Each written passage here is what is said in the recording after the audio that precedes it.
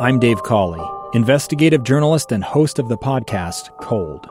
Don't miss Cold's new Season 3, where I look into the unsolved disappearance of Sheree Warren, a woman last seen leaving her job at a Salt Lake City office in 1985. Police cast suspicion on Sheree's estranged husband and boyfriend, but never made any arrests or recovered Sheree's remains. Find Cold Season 3, The Search for Sheree, anywhere you get your podcasts. Are you ready? What's going on here?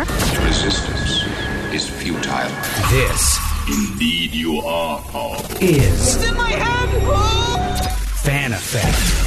Everybody, it is Friday. We're all ready for the weekend, and so we have Andy Farnsworth here from KSL Fan Effect Podcast and KSL News Radio with what to watch this weekend. Because Andy, good options. We were going to start off with Michael B. Jordan here, though. I like this. Yeah, I didn't realize that you had such a crush on him, but I just think he is so handsome. There's a lot of good stuff, and it starts off with what we're talking about, the appropriately titled Creed 3, the third in the sequel series to the Rocky movie franchise. Since that series dates back to 1976, I won't recap everything, but Michael B. Jordan stars once again as Adonis Creed, the son of boxing legend Apollo Creed, the former rival turned friend of Rocky Balboa. Adonis Creed has forged his own legacy as a champion boxer and now has become a bit of a family man, spending more time with his music producer wife, Bianca, played again by Tessa Thompson, and their daughter. But then his childhood friend Damien, who was also a former boxing prodigy, shows up after spending 20 years in prison, and he wants Creed to help him get a shot in the ring.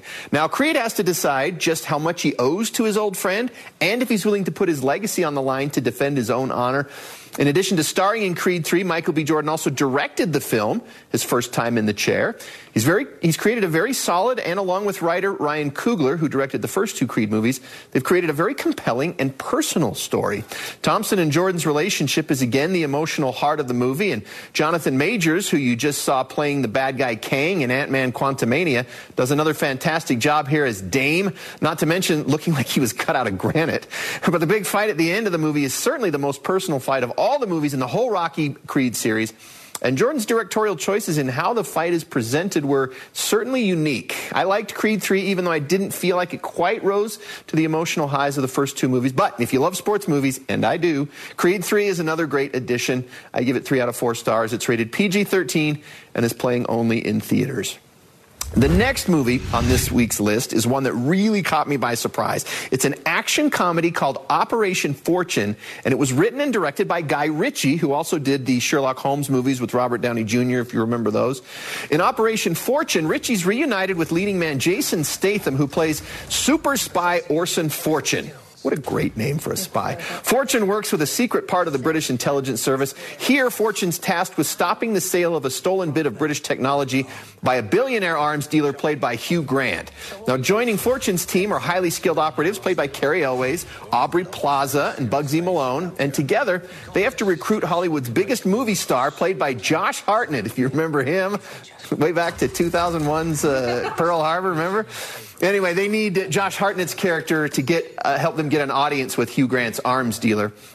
Operation Fortune caught me by surprise because the release date got moved a couple of times. The studio's releasing it up against Creed 3, and it took a lot of effort for me just to be able to screen this movie. Those things usually equal a disaster.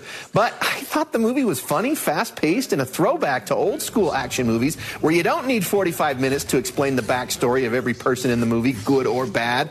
Ritchie just jumps right into the story, brings characters on when he needs them, and lets you just go for the ride. You already know Jason Statham does action well, but Aubrey Plaza impressed me in the first action movie I've ever seen her in. Operation Fortune is rated R, though it was surprisingly bloodless for an R-rated action movie. If this movie sounds like it's up your alley, you can check it out only in theaters. On to our big streaming items of the week. No question, the biggest title for you to watch at home this week is the Season 3 premiere of The Mandalorian on Disney+. Have you already watched it? No. Okay. This weekend. You know Dan Spindle's been watching it nonstop since Wednesday. Hard to believe that this is the last new episode of this series dropped back in December of 2020. Yeah, we got an appearance from Din Djarin and Grogu in 2021's Book of Boba Fett, but now we get 8 straight weeks of what has been some of the most universally loved Star Wars content since Disney bought Lucasfilm. In Season 3, Mando and Baby Yoda, a.k.a. Grogu, they're reunited, and it feels so good. No longer training with Luke Skywalker, Grogu goes on with Din Djarin, played by Pedro Pascal, off to visit the planet Mandalore, where Din is hoping to get back in the good graces of his fellow Mandalorian warriors after he violated their creed by taking off his helmet. That's pretty much all I can tell you, mostly because Disney has kept the plot of Season 3 locked up very tightly, but writer and showrunner Jon Favreau and producer Dave Filoni haven't let us down yet, so I'm confident we'll enjoy most everything to come. The first episode of Season 3 was short, but it felt like it got everyone right back into the groove. The Mandalorian's rated TV PG, though, just fair warning, some episodes are TV 14. New episodes will debut each Wednesday for the next couple of months on Disney+. Now, the other big streaming series debuting this week is one that people who grew up in the 1970s might enjoy a lot. Daisy Jones and the Six is the story of a fictional 1970s rock and roll band and their subsequent rise and fall. Now, it's based on a New York Times best-selling book, and the story revolves around the two feuding yet charismatic lead singers, Daisy Jones and Billy Dunn, played by Riley Keough and Sam Claflin. Their complicated musical partnership, fueled by their undeniable artistic and personal chemistry, catapults their band from obscurity to superstardom. Then, after a sold-out show at Chicago Soldier Field, they suddenly call it quits. The story's told over 10 episodes in a sort of behind-the-music style. It's decades later, and the band members have aged, and they've agreed to sit down with a documentary filmmaker and reveal the truth of their story. So you see the actors looking older at one moment, doing interviews, and then their younger selves playing out the story as it supposedly happened. Again, this is a fictional band created just for this story, kind of like the Oneaters/Wonders in That Thing You Do. For what it's worth, the author of the book says her characters were loosely inspired by the real music group Fleetwood Mac. Daisy Jones and the Six is rated TVMA, and obviously this is for the grown-ups, but it's full of beautiful people, an interesting, though fictional story, and loads of great music. Honestly, it's a good thing Amazon was funding this series, because the music rights alone for this show must have cost a fortune, and I have to applaud the efforts made to create an authentic 1970s look in the portions that take place in the past. All 10 episodes of Daisy Jones and the Six are available to stream right now. Actually, it turns out that's what I thought. There are 3 episodes now, and then they'll release them weekly. Our honorable mention list this week, movies and shows we didn't have time to go into greater detail, has just a couple of items. First, a new series on Paramount Plus called True Lies. It's based on the story from the Arnold Schwarzenegger, Jamie Lee Curtis movie of the same name back in the mid-1990s, which you may not realize was written and directed by James Cameron. At any rate, this new streaming series, Ginger Gonzaga plays Helen Tasker, an unfulfilled suburban housewife who's been married for years and has two teenage kids. She's shocked when she discovers that her bland and boring computer-selling husband, Harry, played by Steve Howey, is actually a skilled international spy.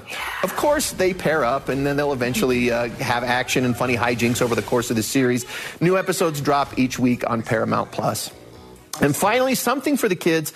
This is a hilarious new cartoon series on Netflix called Karate Sheep. The name alone is goofy, and the name is hilarious, and so is the cartoon. Wanda is a karate master sheep who protects the rest of her flock from the hungry wolf, who will try every scheme imaginable to get them into his belly. Wanda is sometimes helped, sometimes hindered by a fellow sheep, Trico, who has all sorts of gadgets hidden in his wool. Karate Sheep is from a French animation studio, but don't worry, there are no actual words in the show. It's all just grunts and exaggerated facial expressions, which honestly is more creative and accessible to all ages. You'll get vibes of Looney Tunes, Ren and Stimpy, and even Bluey as you watch this. I highly recommend it for families. I was laughing out loud as I watched it. Karate Sheep has 13 episodes, all of which are available to stream on Netflix. I love that. Bluey really got big. People are really into Bluey right now. But it's funny. That's why it got big. It's well written, it's clever, and you can watch it as a family, and adults and kids can laugh, and there's no jokes that are too inappropriate. Who doesn't love a sheep, you know? A karate sheep. A karate sheep. Andy Parsons, so many good options. Thank you for bringing those to us. We appreciate it. So there you go. You have something to watch. Hey, thanks for watching. I hope you and your family found this review helpful, and I invite you to check out my other in-depth reviews of movies and streaming TV shows on KSLTV.com. I'll see you there.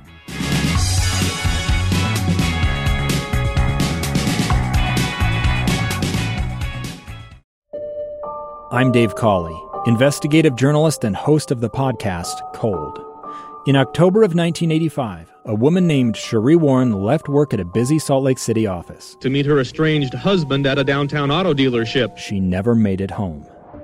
Cherie's car surfaced weeks later in Las Vegas. In the parking lot of a hotel casino. No one knows how it got there. Strange. It was strange. Both Cherie's estranged husband and her boyfriend raised suspicion for investigators. I kind of thought that he might have done something. But no arrests were ever made.